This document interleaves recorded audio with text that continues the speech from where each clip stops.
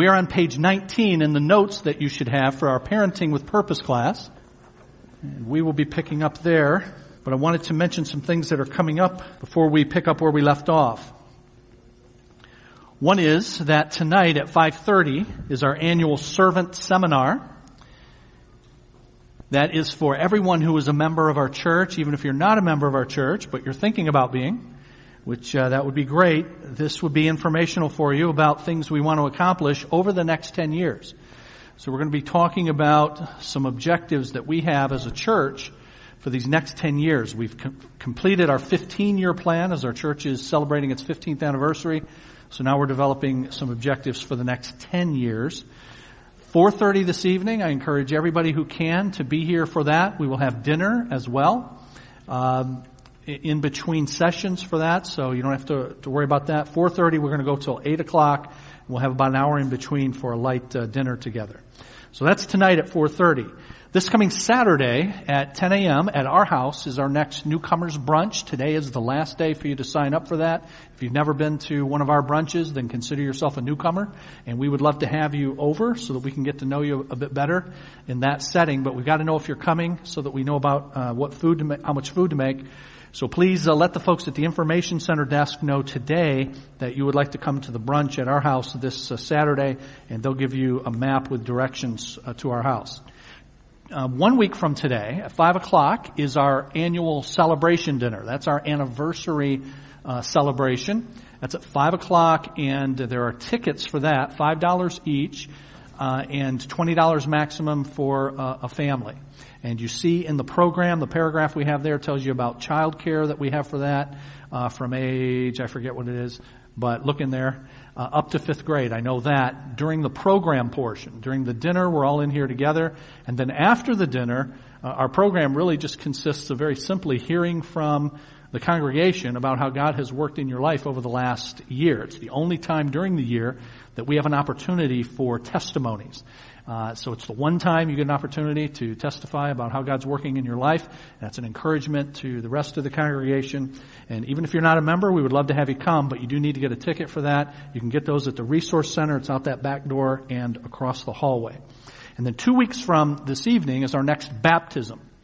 And if you have never been baptized, which means you've never been dunked in water to symbolize the death and the burial and the resurrection of Christ, that's what baptism is. That's what it symbolizes. That's how everyone in the Bible who was baptized had it done.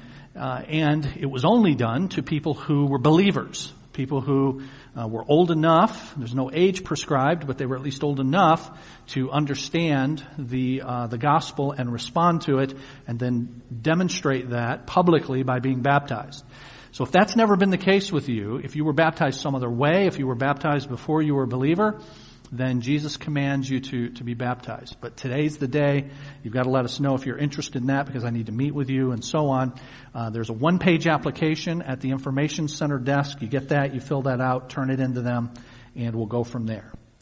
All right, we are in our series, Parenting with Purpose, and you see at the top of page 19, it says Part 2. We are in the second of 2 parts of this series. The first part was foundational issues to parenting, where we looked at roles within the family, what a family is, what God's purpose for the family is, a number of foundational issues, but then we made a transition to part 2 that we call the paideia process. Paideia is a New Testament term for child, and the process of bringing a child from childhood to adulthood is what I refer to as the paideia process. And we left off on page 19 looking at the fact that there are phases of development for our children. And you see in the middle of page 19 that those phases are roughly 3. What I call the control phase, the formative phase, and the evaluation phase. The control phase is ages 0 to 6. And there we say that the parent's primary role is an authority figure exercising control. And then in the formative years, from 7 to 12, the parent's primary role is as a coach or a mentor who is shaping the behavior of their child. And then in the evaluation phase, the teen years, the parent's primary role is as a sage or an advisor who is exercising influence. And what we're going to do is today and then in 2 weeks, we will finish off this series by taking each of those 3 phases backwards. We'll start with the teen phase, and then we'll go to the formative phase, and then we'll go to the control phase. And we're doing that because we want you to understand what the end game is. We started out by saying that the end game for you as a parent is for your child to become marriageable. And we've talked about what some of those requirements are. Even if they don't get married, they need to be able to be married. Genesis 2:24, they will leave their father and mother and cleave to their spouse. And so you prepare them for doing that. And there's a lot involved in that. So beginning with the end in mind, if that's the end game, let's now back it off to those phases. And what do I need to do at each preceding phase to prepare my child for the next one, the succeeding phase, so that by the time we get to the end, they've gotten where they need to go. So that's why we're taking these backwards. We're starting with the end, the objective in mind, and then looking at the phases and what needs to be accomplished in each in order to make progress. Now, in the Jewish model, they have a similar kind of thing. From 0 to 6, the control phase, they say, we want to teach the child that I am a child of God, I'm unique, and I'm valuable and forgiven. And in the formative phase, they say they want to teach the child that I'm a valuable member of a family with distinct roles and responsibilities according to God's design. And in the evaluation phase, I'm a vital member of, in Christianizing it, a local church with unique gifts and ministries to be used out under Christ's administration. If you look at the top of page 20, then the independence phase is when they become an adult, and I'm responsible to live out my faith in the world community, investing my life doing good, including through my occupation. So you have a similar process where you have these phases, and at each phase there's an objective that you're trying to achieve. Now, I said that we will look at these 3 phases, starting with the last one, the teen phase, today and in 2 weeks. What about next week? Next week, we're going to have the 2 Corinthians class in here with us, and we're going to have the young adult class in here with us. Everybody's going to be in here, and we won't be doing parenting. We have a special guest next week from Bethany Christian Services, and Missy Parker Miller is going to be talking about foster care and adoption and so on. She was with us a couple of years ago. She's a very entertaining speaker, very informative speaker, and I think you'll benefit from hearing from her. But she's going to make a presentation next week. So we have today and 2 weeks from today left in our series. So let's make some tracks looking at these 3 phases. Page 20, the teen years, or what I call the evaluation phase. And I call it that because the teen is going to gain exposure to an increasing number of choices and thus have to evaluate them. And you are going to need to shepherd then your child through the evaluation of the worldviews that they are going to encounter, the different propositions that they will be presented with and truth claims that are made, the different philosophies of life that they're now going to be exposed to. But notice I say here, the teen will gain exposure to an increasing number of choices. Now, one of the things that you as a parent have to do is help them with that exposure. If you don't help them with that exposure, then they will try to manage that themselves. And they will have voices coming at them that they are not equipped to handle. And they'll have images coming at them that they're not equipped to handle. So I call that exposure controlled or supervised or managed exposure. That's what you want to do with your child, is you want to, throughout their development, but in particular when they come to the teen years, allow them exposure, but not just freewheeling exposure. And certainly not exposure that they manage on their own, but rather it's controlled, it's managed, it's supervised by you. Now, that's become a taller order in the last few years. Because now it's not just who are you hanging out with at school and what are you encountering at school and where are you going before you get home at curfew at whatever the time is. It's not just that. It's now all the voices that they're getting through the internet. So they have a ubiquity of voices. I just like to say ubiquity. I have no idea what that means. They have a plethora I like to say that too, of an abundance of voices that are coming at them. And because they have those on their phone, and they have those on their iPad, and they have those on their computer, that becomes harder for you to control. Now, that makes the first two phases all the more important. Because the more you develop a relationship with your child and you form character in them in that middle phase, then when you are not able to manage what they're doing, you're not able to be there all the time, they're able to make proper choices about those things. But even in this age, you still want to have this as not just free-ranging exposure, but controlled, managed, supervised exposure for your child. So that means having some ground rules about this. And what we have done is, for example, we have not made our child's rooms caves. There are no caves in our house. There's no man cave. There's no wife cave. There's no kid cave.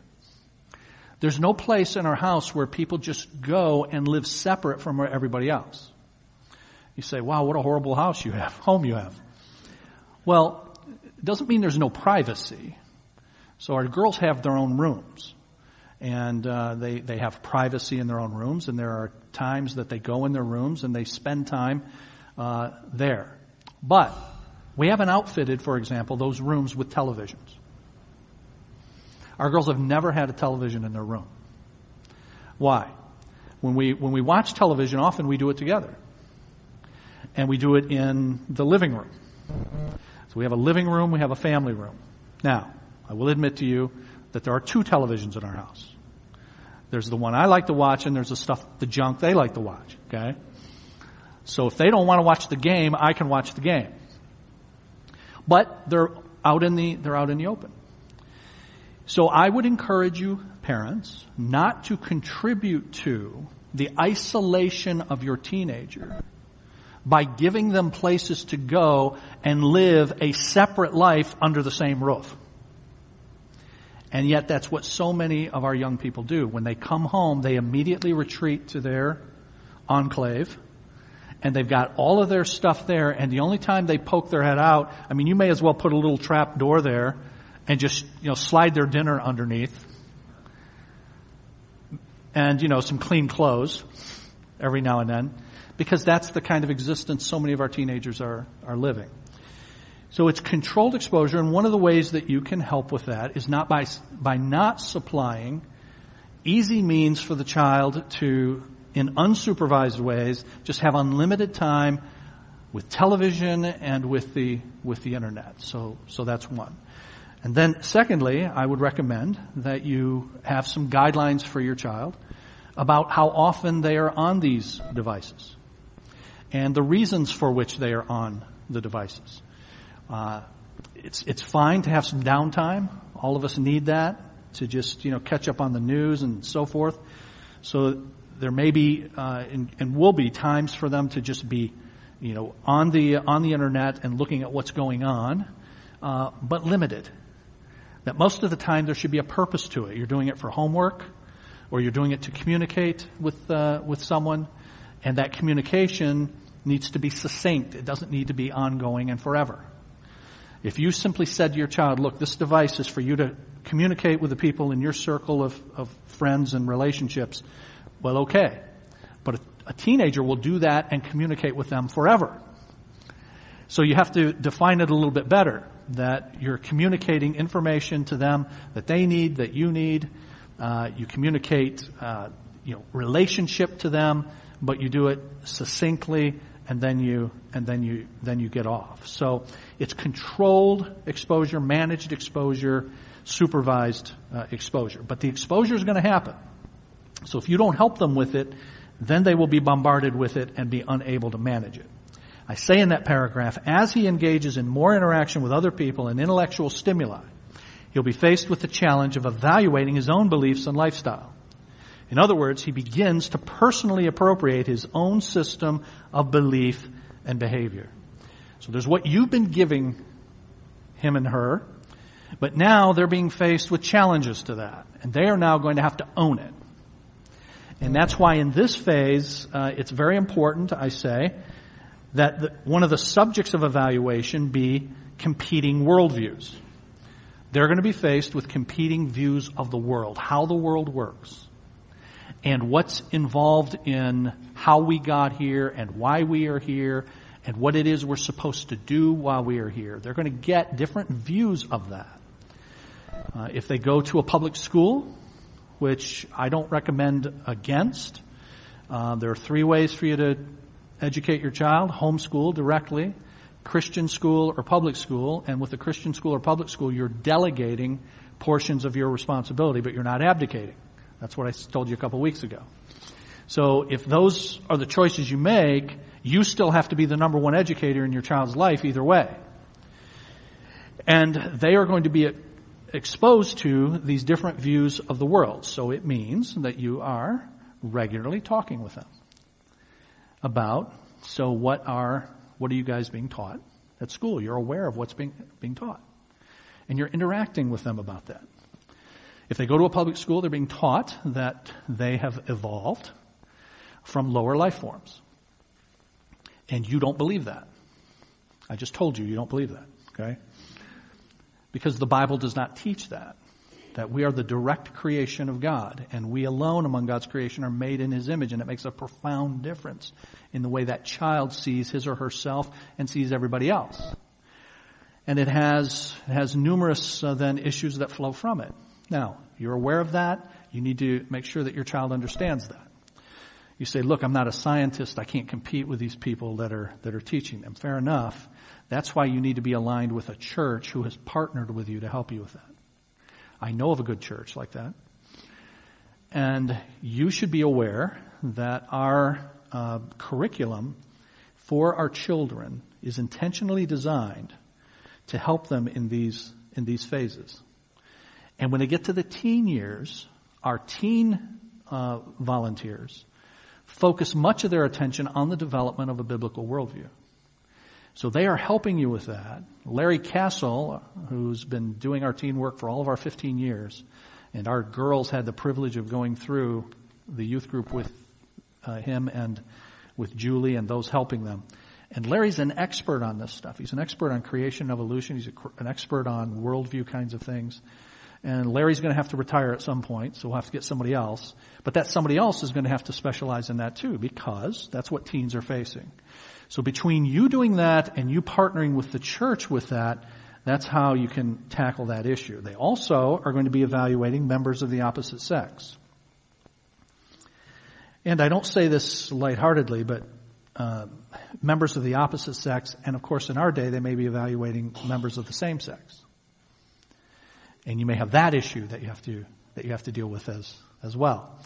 And if you have that happening in your home, if you have some concerns about that, or ahead of time what you might do if you face that, I did just some brief commentary last year on that issue from a biblical perspective. So if you want some information about that, email me. I've got business cards here with my email address on them, and I'll send you that information. But mostly it's going to be members of the opposite sex and attraction to boys and girls, and now the issue of dating and all of that, which means that you're going to have to define for your child what dating is and what the purpose is. So if you dated when you were a teenager and you did it in the meat market approach, kind of consumerist approach, I'm with you for a while, I'm tired of you now, I'm going with somebody else. There's all the drama and the heartbreak. Those two are an item. Oh, he dumped her, she dumped him. All the stuff that goes on at school with that. If you participated in that and you turned out okay, at least in your estimation, then you may end up foisting that on your child. I would recommend you don't do that. That as you look at what the Bible teaches about relationships between members of the opposite sex, dating as we know it is not there. Solomon has some wise, as you might imagine, as the wisest person to ever live, other than Christ. He has some wise advice on that in the Song of Solomon. And the Old Testament book, Song of Solomon, is about relationships between young people, male and female.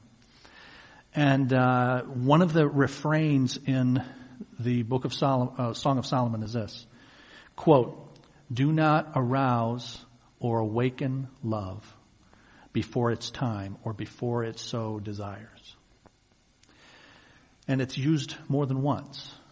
And the advice is this, that you don't put your young person in a position to give themselves emotionally and romantically before the time when they are biblically able to allow that to come to fruition. Premarital sex is fornication in the King James language. So the first time your child is supposed to engage in sexual intercourse is when they're married, according to the Bible. And to engage in sexual intercourse outside of marriage is sin. So you want to prepare your child for that. And you do not want them then, in the words of Solomon, giving themselves and their desires to someone at a stage and at an age where they're unable to bring that to fruition. Because what will they be tempted to do? Bring it to fruition before it's legitimate, before it's time. And that's what so many of our young people are doing. Our daughters are now just recently grown, 21 and 18. One of our daughters just recently had a young man ask her to be his girlfriend. So I talked to her about stuff we've been talking about for years. Stuff that I just said to you. So the whole dating thing and getting married and, you know, you're not ready for getting married, and so this is the way this is going to need to be pursued in light of that. And she gets all that, thankfully. Now it's important for him to get all that. So I have a meeting this Thursday, with him to explain to him the very things that we've been explaining to the girls. And my daughter knows I'm going to do that, and she's fine with that. So that there's an understanding that it is a very good thing for a boy and a girl, two young persons, to get to know each other as evaluation for whether or not this is the person that God would have me to ultimately marry. That's a good thing. So having those kinds of relationships is a good thing. And even establishing, now that they're older, an exclusive relationship for that purpose, that's a good thing too. But just understand, you're not going to give yourself emotionally and romantically to something that you can't bring to fruition as yet. And it's going to be a while before you can. So keep it on the friend level. You're getting to know each other. You're enjoying each other's company. You're testing to find out your compatibility and your goals and your values and so on. And then when that's gone on for a while, and now you're closer to the point where you could actually make a decision for the long term, now you can make a commitment, and an emotional commitment, and a romantic commitment that culminates in marriage. But then and only then. So that's the way, a la Solomon and the Song of Solomon, we should prepare our children for that. And then their evaluations will also include their personal strengths and weaknesses. They've got a broader range of people that they're being exposed to.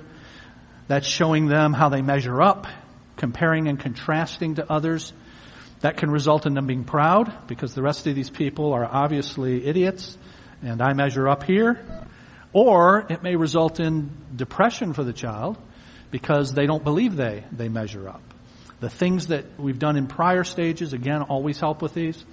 Remember in that Jewish arrangement, if you look on page 19 again, you're teaching the children at a very early age, under the control phase, I'm a child of God, unique and valuable and forgiven. So this is where the child's identity in Christ is going to become very important. Do they get their identity from what their peers say? Do they get their identity and their self-worth from what other people say? Or do they get that identity from who they are in Christ? And then you become, those are the subjects, and you become an advisor at this point. Now, you still have rules, a la what I said earlier about devices and TV and all those kinds of things. But you're now trying to allow and purposely allowing the child to make more decisions on his or her own. Notice number 3 there, you're granting increasing freedom. So you're allowing them to make more decisions because you're preparing them for that stage when they're going to be independent. And if you have a good relationship with them, then they're going to be asking you questions. And you're going to be an advisor to them. And some of those questions are going to be involved in apologetics, the worldview stuff that we talked about. And you need to then specialize in apologetics and wisdom kinds of thinking yourself and discussions with them yourself. And through all of this, you could become very frustrated. Because you've got this teenager who you may have brought to church their whole life, and now they're a teenager and they're starting to ask these questions. And you're going, weren't you taught that when you were 6? When you were 8? About where we came from and, who God is and why we didn't just evolve and so on. Weren't you taught all that? And you could become very frustrated with the fact that they're asking. So let me advise you very strongly, friends. Do not shut down your teenagers' questions. Do not shut them down. If you shut them down, you lose them. We are there to advise our children. We are there to direct our children. If you don't know the answer, then you've got to get the answer. You can come to me. I don't know every answer myself, but I know where to get them. You can come to our youth leader. We're in this together. So there are avenues and resources for us to get the answers together. If you don't have them, you'll get them, but don't shut them down. Now, again, from experience, I can tell you this. One of our daughters questioned everything. And I'm then doing, and Kim and I are struggling with what I just said to you. Hey, haven't we taught you this your whole life? Why are you asking these questions? You're just being rebellious. Shut up. We didn't say that. But we felt like it. You felt like saying that. But we recognized that we had to do what I'm talking about here. That we have to engage our child and direct our child and help our child. So we had lots of discussions, lots and lots of discussions, lots of kind of apologetic discussions, defense of the faith kinds of discussions. And a lot of prayer goes with that. Lord, use these discussions to take root in the heart of our daughter. So you don't know what's going to happen with that. But I would just tell you, when it goes in a good direction, it's a very gratifying thing. So to have that daughter going to college and now having meetings with friends that she's meeting at college. So she's meeting these friends at college who didn't grow up like she did, and they don't know what she does. So she's now having meals with these kids. And she's coming and telling me what she's telling these kids. And this is stuff we told her when she was asking all these questions. So the child remembers, they're catching that, and then by God's grace, in the case of at least this one child, putting that into practice now as a young college student. Now I say there, take a principial approach. A principial approach. Remember what I said last week about the Bible is not a big book of do's and don'ts. The Bible actually has relatively few commands. It's got, particularly in the New Testament, there are commands, but most people think the Bible is just a kind of a dictionary where you can just look under a topic and find, should I do this or shouldn't I do it? And it doesn't work that way. But instead, the Bible is a narrative. The Bible is a story that tells us who God is and who we are and what our problem is and how we're to interact with Him and with one another. And out of that, we draw principles that have to be applied to the circumstances that present themselves. So take a principial approach like that, taking the principles derived from Scripture and making application of those to the things that the child is facing. Now, what are the obstacles to you doing this? Well, the obstacles to having positive parental influence are parental idols of the heart. That you idolize and want and prioritize comfort more than the hard work of doing what I was talking about. Talking to this child and having numerous talks with this child and having talks with this child late at night and all of that. Often about things that we've talked about, years earlier.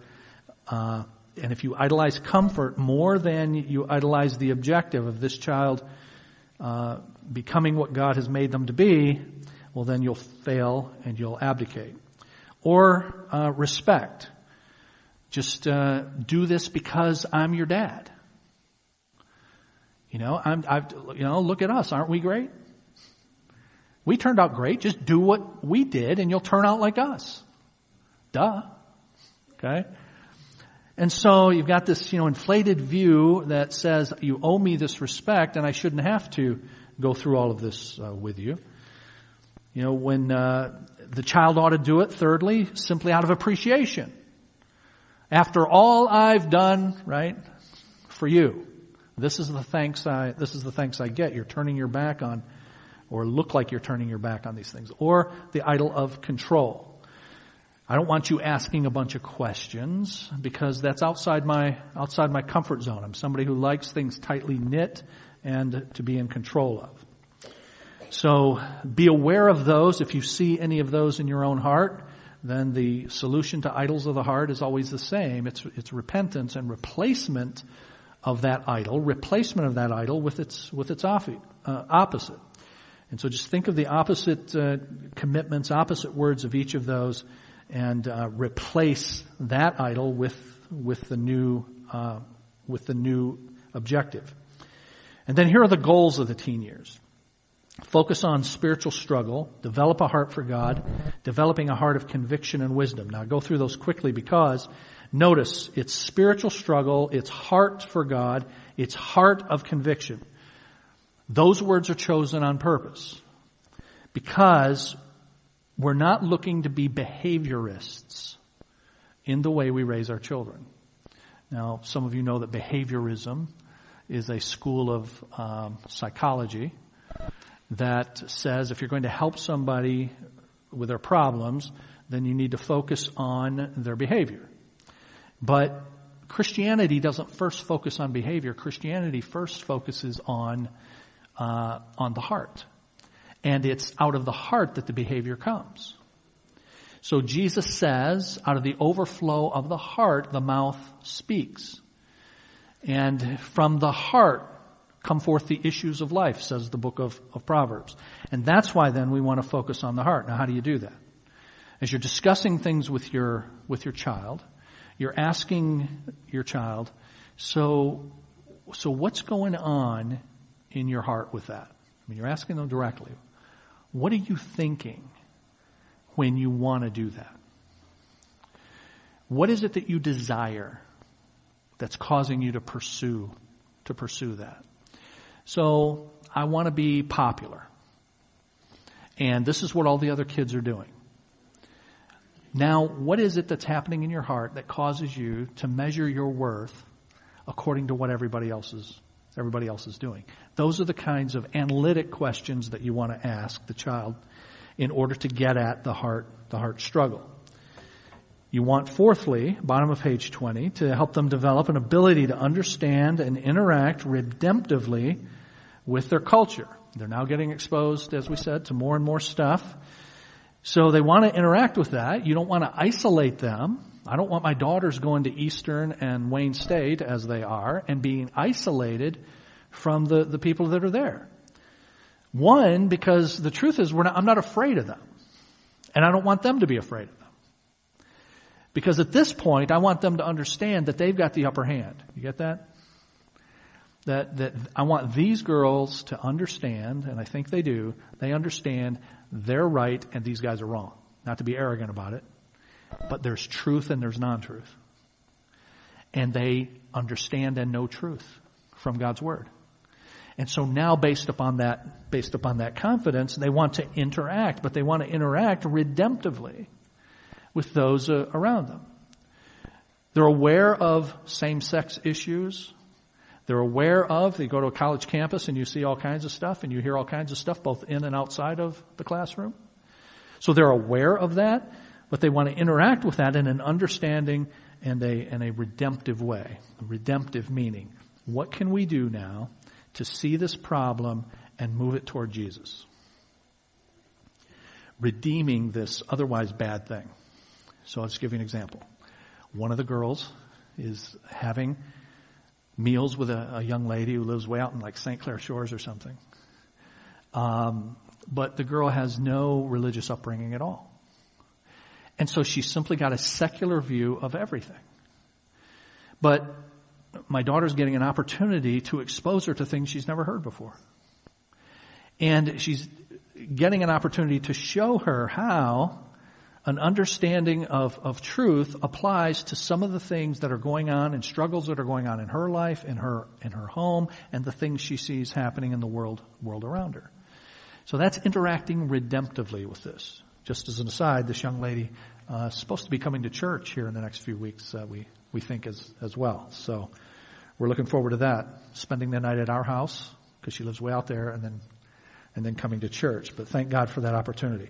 And then finally, goal of the teen years is preparation for leaving. Ultimately, all of that that you're doing is funneled toward the child being able to do what Genesis 2:24 says, to leave father and mother and to cleave to their spouse. All right, if you'll take a look at the next page then, page 21. In order, though, to be prepared for the teen years and do that stuff, you back it off to the middle of the three phases, and that's this one. The paideia process involves the development of character. And that's what the formative phase from ages 7 to 12 is about. Now take a look at the second paragraph. Each of the three phases has a key word to describe its objective. The objective of the control phase is submission. You want to teach, as we'll look at next week with our little ones, we want to teach them to learn to submit, to place themselves under the authority of their parents. The objective of the second, the formative phase, is the formation of character. And of the third phase that we just looked at, the key word is wisdom. Because, presumably, by the time the child gets up to the teen years, they've gotten knowledge, they've gotten information. Wisdom is the application of what you know. Wisdom is putting into practice what you know. And on that previous page, you notice virtually everything that I said about the teen years is all about taking the things you know and then putting them into practice. In terms of dating, in terms of how you view the world and all of that. But that requires wisdom, so that's the key word. This lesson is going to focus on the development of character necessary to obtain wisdom. Wisdom's the next phase, but that wisdom flows out of character that is developed in this middle phase from ages 7 to 12. So middle of page 21, character is an internal issue. As we evaluate our child's character, here's the way we could define it. Living consistently with who God is and who I am. Character is living consistently with who God is and who I am. So sometimes people have defined character as what you do when no one's looking around. You guys have heard that before. That's true, and it fits actually with this definition. I mean, who is God? God is always, whether I'm around people, whether I'm alone in the recesses of my own thoughts, God is always the same. And I am always and at all times interacting with God. So living consistently with that, the character of God and who I am, takes place whether I'm around people or I'm alone. Now Appendix A, the next page, gives you some ways to diagnose your child's character. Take a look at that if you would, the diagnosis of character. Diagnosing their character in relationship to God, in relationship to others, and in relationship to themselves. And you see the kinds of questions here that I would encourage you to take a look at so that you can see where your child needs some emphasis on the development of their character. Is he living in conscious need for God in his relationship with God?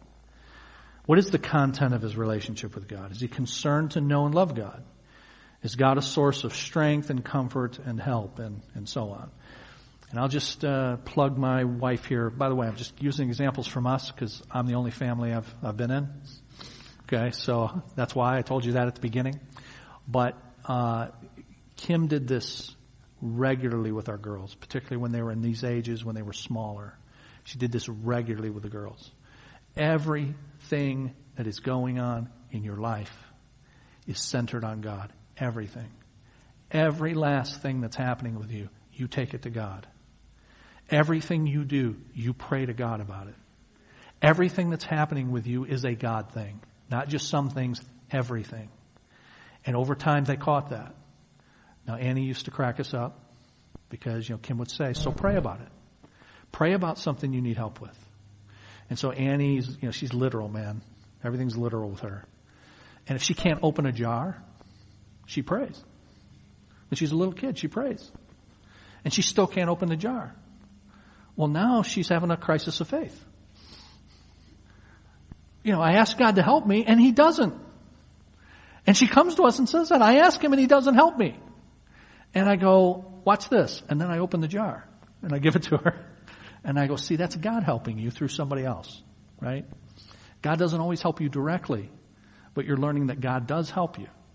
And when He helps you, He's the one who gets the glory for it. But Kim did that regularly with our girls. And so that language of God and going to God and praying to God and seeking God in His Word became kind of second nature. And that's the kind of thing that should happen. Not perfunctory, not mechanical. This is the way we live. We are living every moment of every day, coram Deo, Latin for in the face of God, in the presence of God. So you can see the questions there in relationship to others. What are your child's relationships? How does he or she interact with others? What sorts of relationships do they have? So you're observing this. What are you learning and seeing about them in their relationship with others? With the girls. Our firstborn is take charge. She knows what needs to be done. And if you don't see that she knows what needs to be done, well, that's just a shame for you. Okay? And the truth is, in my humble opinion, she's got a lot of ability. She does know what needs to be done. Not only with her peers, with her old man too. She tells me this is what needs to be done. And I'm like, who are you to tell me what needs? I don't say this to her, but who are you? Come on, kid. But then as I think about it, she really does. She's got it together on a lot of this. So that's a good thing. But you can see how those good things for all of us can become a bad thing in our relationships if we're not careful, right? So we've had to work with her on that. With Annie likes to be around the crowd. Annie likes to be around the people. She likes to be with what's happening. And we saw early on that can be a very healthy thing. It can be a very good thing. She's going to have contacts and relationships with people and all of that. But you can see how that become a bad thing, right?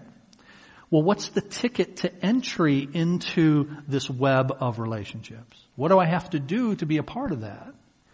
And is her character such that she's willing to give that in order to be a part of that? So that's what we started to look at with her. And we talked to him very directly about that. Lainey, you've got this ability. You can do this, but here's how it shows up in your relationships, both good and bad. Annie, this is your tendency. Here's how it can be both good and bad. You do that same kind of evaluation with your child in their relationships with others. And then bottom of page 22, the child in relationship to his or herself. How does your child think about himself? How well does he understand himself? Is he aware of his strengths and weaknesses and so on? I think may have told you guys this a few weeks ago, forgive me.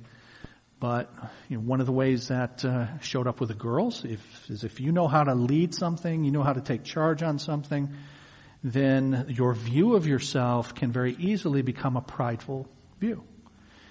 So we had to make sure that we worked on that, and that Lainey in particular was aware of that. With regard to Annie wanted so much to fit in, wanted so much to be a part of, then any shortcoming that she saw in herself was just crushing to her. And so she would take any shortcoming and move it to an extreme. I can't do anything right. I'm dumb. I'm ugly. All of this when she's little. So I remember these conversations with her, trying to reorient her view of herself, to understand herself, not in view of how she's comparing to everybody else, but in terms of how God sees her. And to make it very stark for her, I said, Annie, we don't allow people to lie in this house. When she's saying, I'm ugly or we don't allow people to lie here. You're a liar. Okay, that's what you are. You're not ugly, but you are a liar. Yikes. I go, and here's why I say that, sweetie. You just told a lie.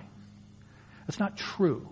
It's not accurate. And the reason it's not true and it's not accurate is because you're not using a proper evaluation standard for yourself. So let's talk about the standard that you need to use for evaluating yourself. Okay, so let's just give you samples of the kinds of things we need to do to evaluate the development of our children's character in relationship to God, to others, and to themselves. Now back on page 21, middle of that page, we will pick up addressing the heart then next week, in 2 weeks. Next week, we'll have everybody in here for the representative from Bethany Christian Services, and then we'll finish off our series 2 weeks from today. All right, let's ask God to go with us, okay? Father, thank you again for the blessings of this Lord's Day, the opportunity to have been with your people, to worship you, and to learn of you, and now in this time to focus on learning what you have to say about the blessed task of parenting. Thank you, Lord, for these gifts from you that are our children, and they are gifts from you. And Lord, as I have to remind myself regularly, help my brothers and sisters to do likewise, that my children are actually your children, that they're ultimately yours, and that you have entrusted them to me, you've entrusted them to us for a period of time, and for a period of time to carry out your objectives in their lives. So Lord, help us to see that as the great privilege that it is, but also the great responsibility that it is. And help us to recognize that we are not equal to the task. We've got to have your aid every moment of every day to live in a way that is consistent, that models the character and the wisdom and the submission that we are trying to teach to our children. Lord, help us by your grace to be able to do that, to do it by the way we live our lives and by the way we speak to our children as well. We ask you to go with us this week now. We ask you to grant us safety and to bring us back next Lord's Day. In Jesus' name, amen.